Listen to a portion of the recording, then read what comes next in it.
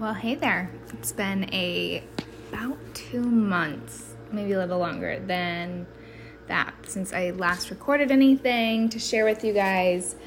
But, all is well. A lot has happened and nothing has happened. But it's been a really great journey into this new season of life as a mom and embracing the surrender and just waiting to see who I am as a mom. I thought I'd hop on and kind of break down some of the stuff that's kind of come to realization with me and translate it as best as I can to other seasons of life. And I'll get more into that too later. But that way it's kind of fluid for anybody to use when they're going through transition, not just in like this postpartum situation, but since that's where I'm at, I'm going to talk about it in those terms, and I'll do my best to kind of relay that message for anyone who's not. So it was interesting because I didn't sit down with like a really deep intention of like, here's how I'm going to spend my 4th trimester.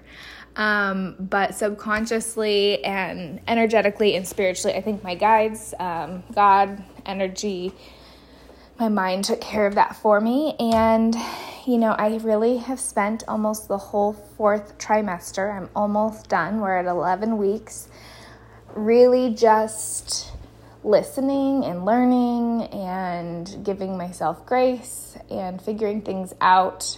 And now that I'm coming out of the 4th trimester, I am about to engage in a more regular work life balance,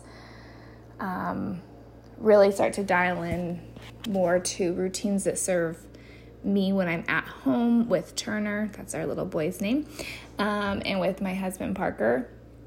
And so I think looking back at it, if I could shed a piece of light or give a piece of advice on how to get through your postpartum recovery, at least for the first 3 months, is go into it not having an expectation, which was really helpful for me.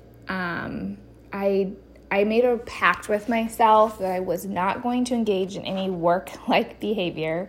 As a hairdresser, that's hard because you talk a lot through text, and I did engage with customers, but I didn't book anything until day 41. So for the first 40 days, I truly, genuinely just healed. I rested. I took really long showers. I spent a lot of time in the shower, which I think there's a lot of reasons to that, but that's like probably a whole episode on its own time. But I just took 40 days to really be kind to my body and bond with Turner. There were a lot of days where I just made sure I got up and put on clean pajamas and took naps the best I could. I'm not a great napper like other people are. And I tried to just limit the type of consumption of food and drink that didn't totally serve my body to the best of its ability. So yes, I was having coffee. I had a few glasses of wine here or there. And that was kind of it. I'd have maybe some treats like that, but I really tried to stay with warm foods entering the body, which is what the Ayurveda practices encourage for new mothers, just to help with good healing. And then after those 40 days, I started to kind of like open up a little bit.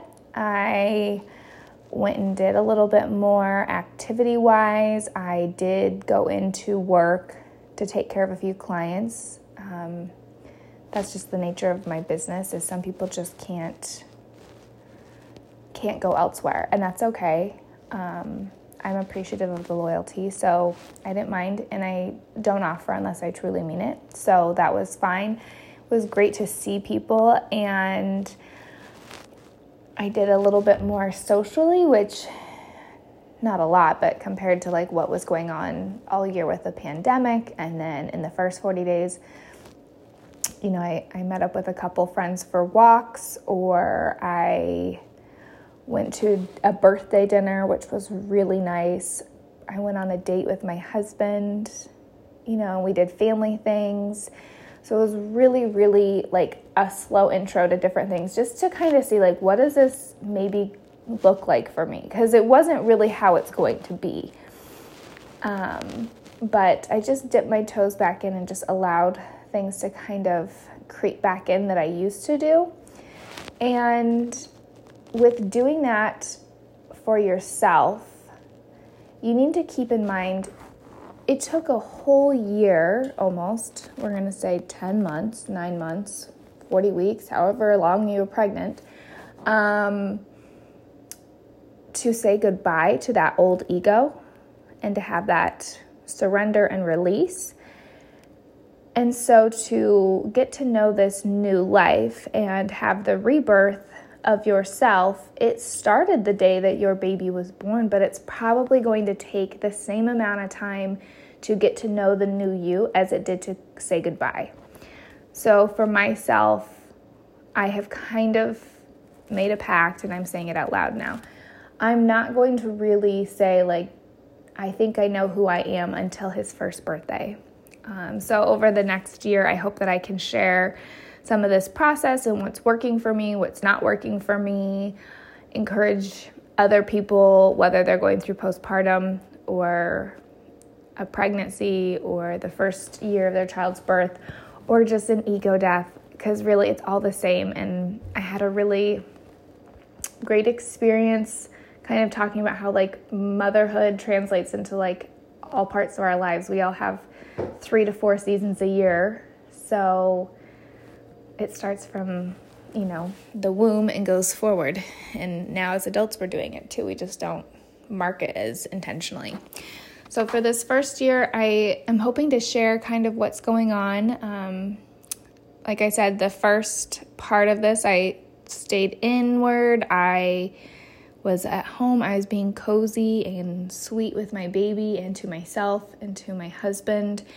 And then the last probably 6 weeks, I've been doing more outward stuff, just kind of like trying to do familiar things. And with doing that, I've been taking note like, ooh, this feels good. That doesn't feel good. And some of the stuff that doesn't feel good, I just know I probably won't engage in anymore or as much, And so there's more intention with what I am doing. The interesting thing with me and my work is like, that's what I knew how to do even in motherhood.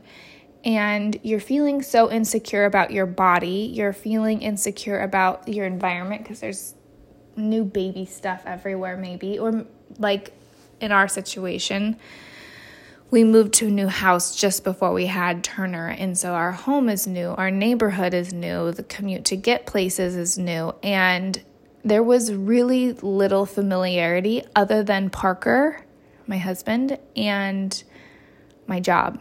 And so I was really appreciative of the ability to come back to work a little bit here and there in the beginning so that I could boost my confidence, honestly, because it's like, oh, you know how to do this. Breathe. You're in your workspace. You're with people you know. You're with people you love. You're creating and you're giving back and you're earning. And those things just created this really nice confidence in myself where it's like, okay, go get a little confidence boost and then go back home. And that's kind of what I've been doing in February and this first little bit of March. And it's worked out really well. So I guess for anybody listening that is going through transition or is in postpartum, find that thing that like, I know how to do that and I can go do that even though I'm in this space, and go do it. Go do it and enjoy it.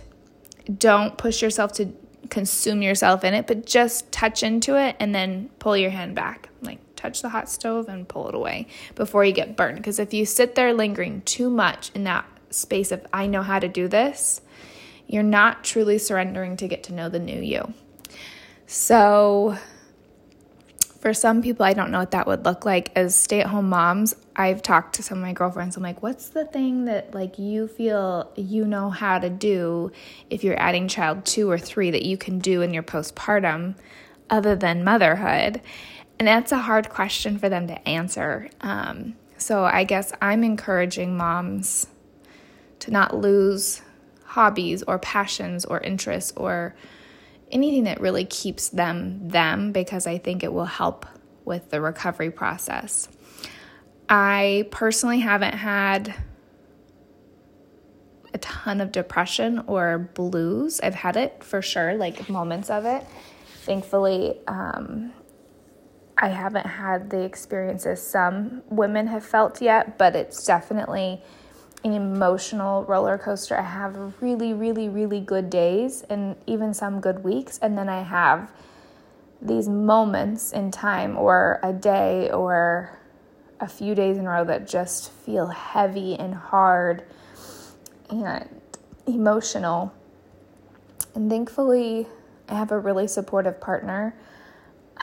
It wasn't to the point where I felt I needed to get help professionally, but my physician, he did talk with me about it at my 6-week appointment, and he was like, call and check in 4 to 6 weeks if you're feeling a shift in any way, and we can take care of it. So he left the door really open for me to feel encouraged and safe if things change, because you don't just know by week 6 if you have postpartum depression or anxiety.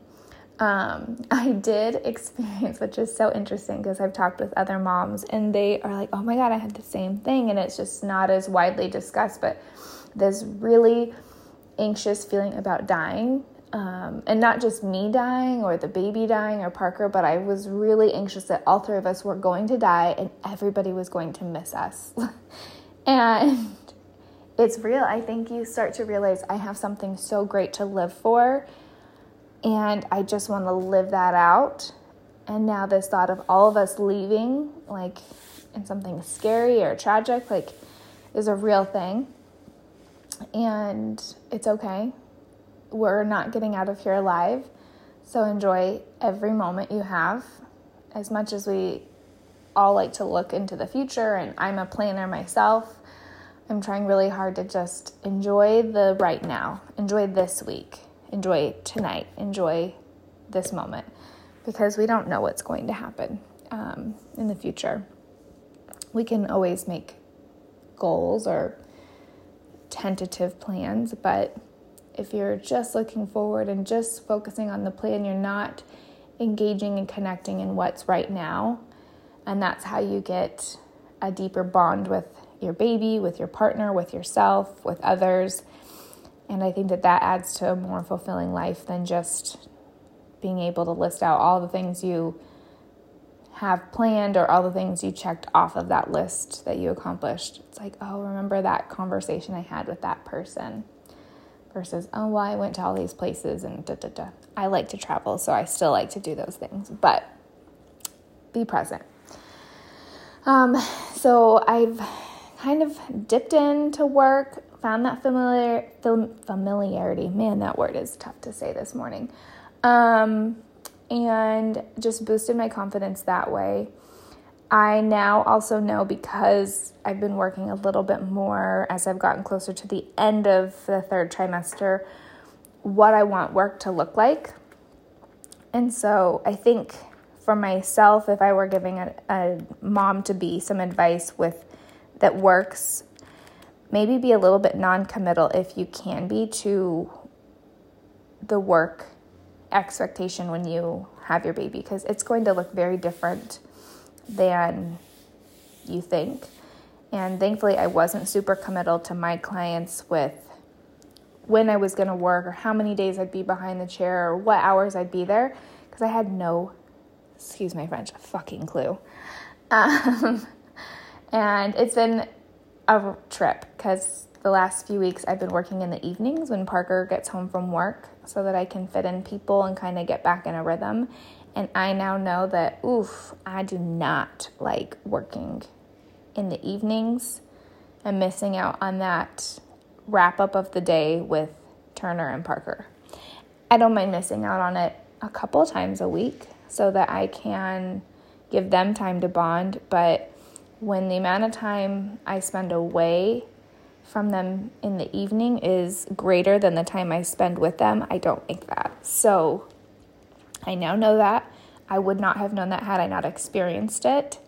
So there's no guilt there or shame that I worked 3 weeks in a row, basically every evening, in order to get caught up at work, add some cheddar to the bank account, and to see what worked for our family, because I'm not going to commit to that going forward this year. And so I've chosen to do 3 days a week, Sunday, Wednesday, Friday. I will probably have some pocket appointments, which if you are a client of mine or if you are a hairdresser, you know what a pocket appointment is. It's there to fit that person in that really needs it, that you offer it, but you don't put it out there like I work this evening too. It's just something that you can gift out when needed, because it's also nice to keep a boundary for us.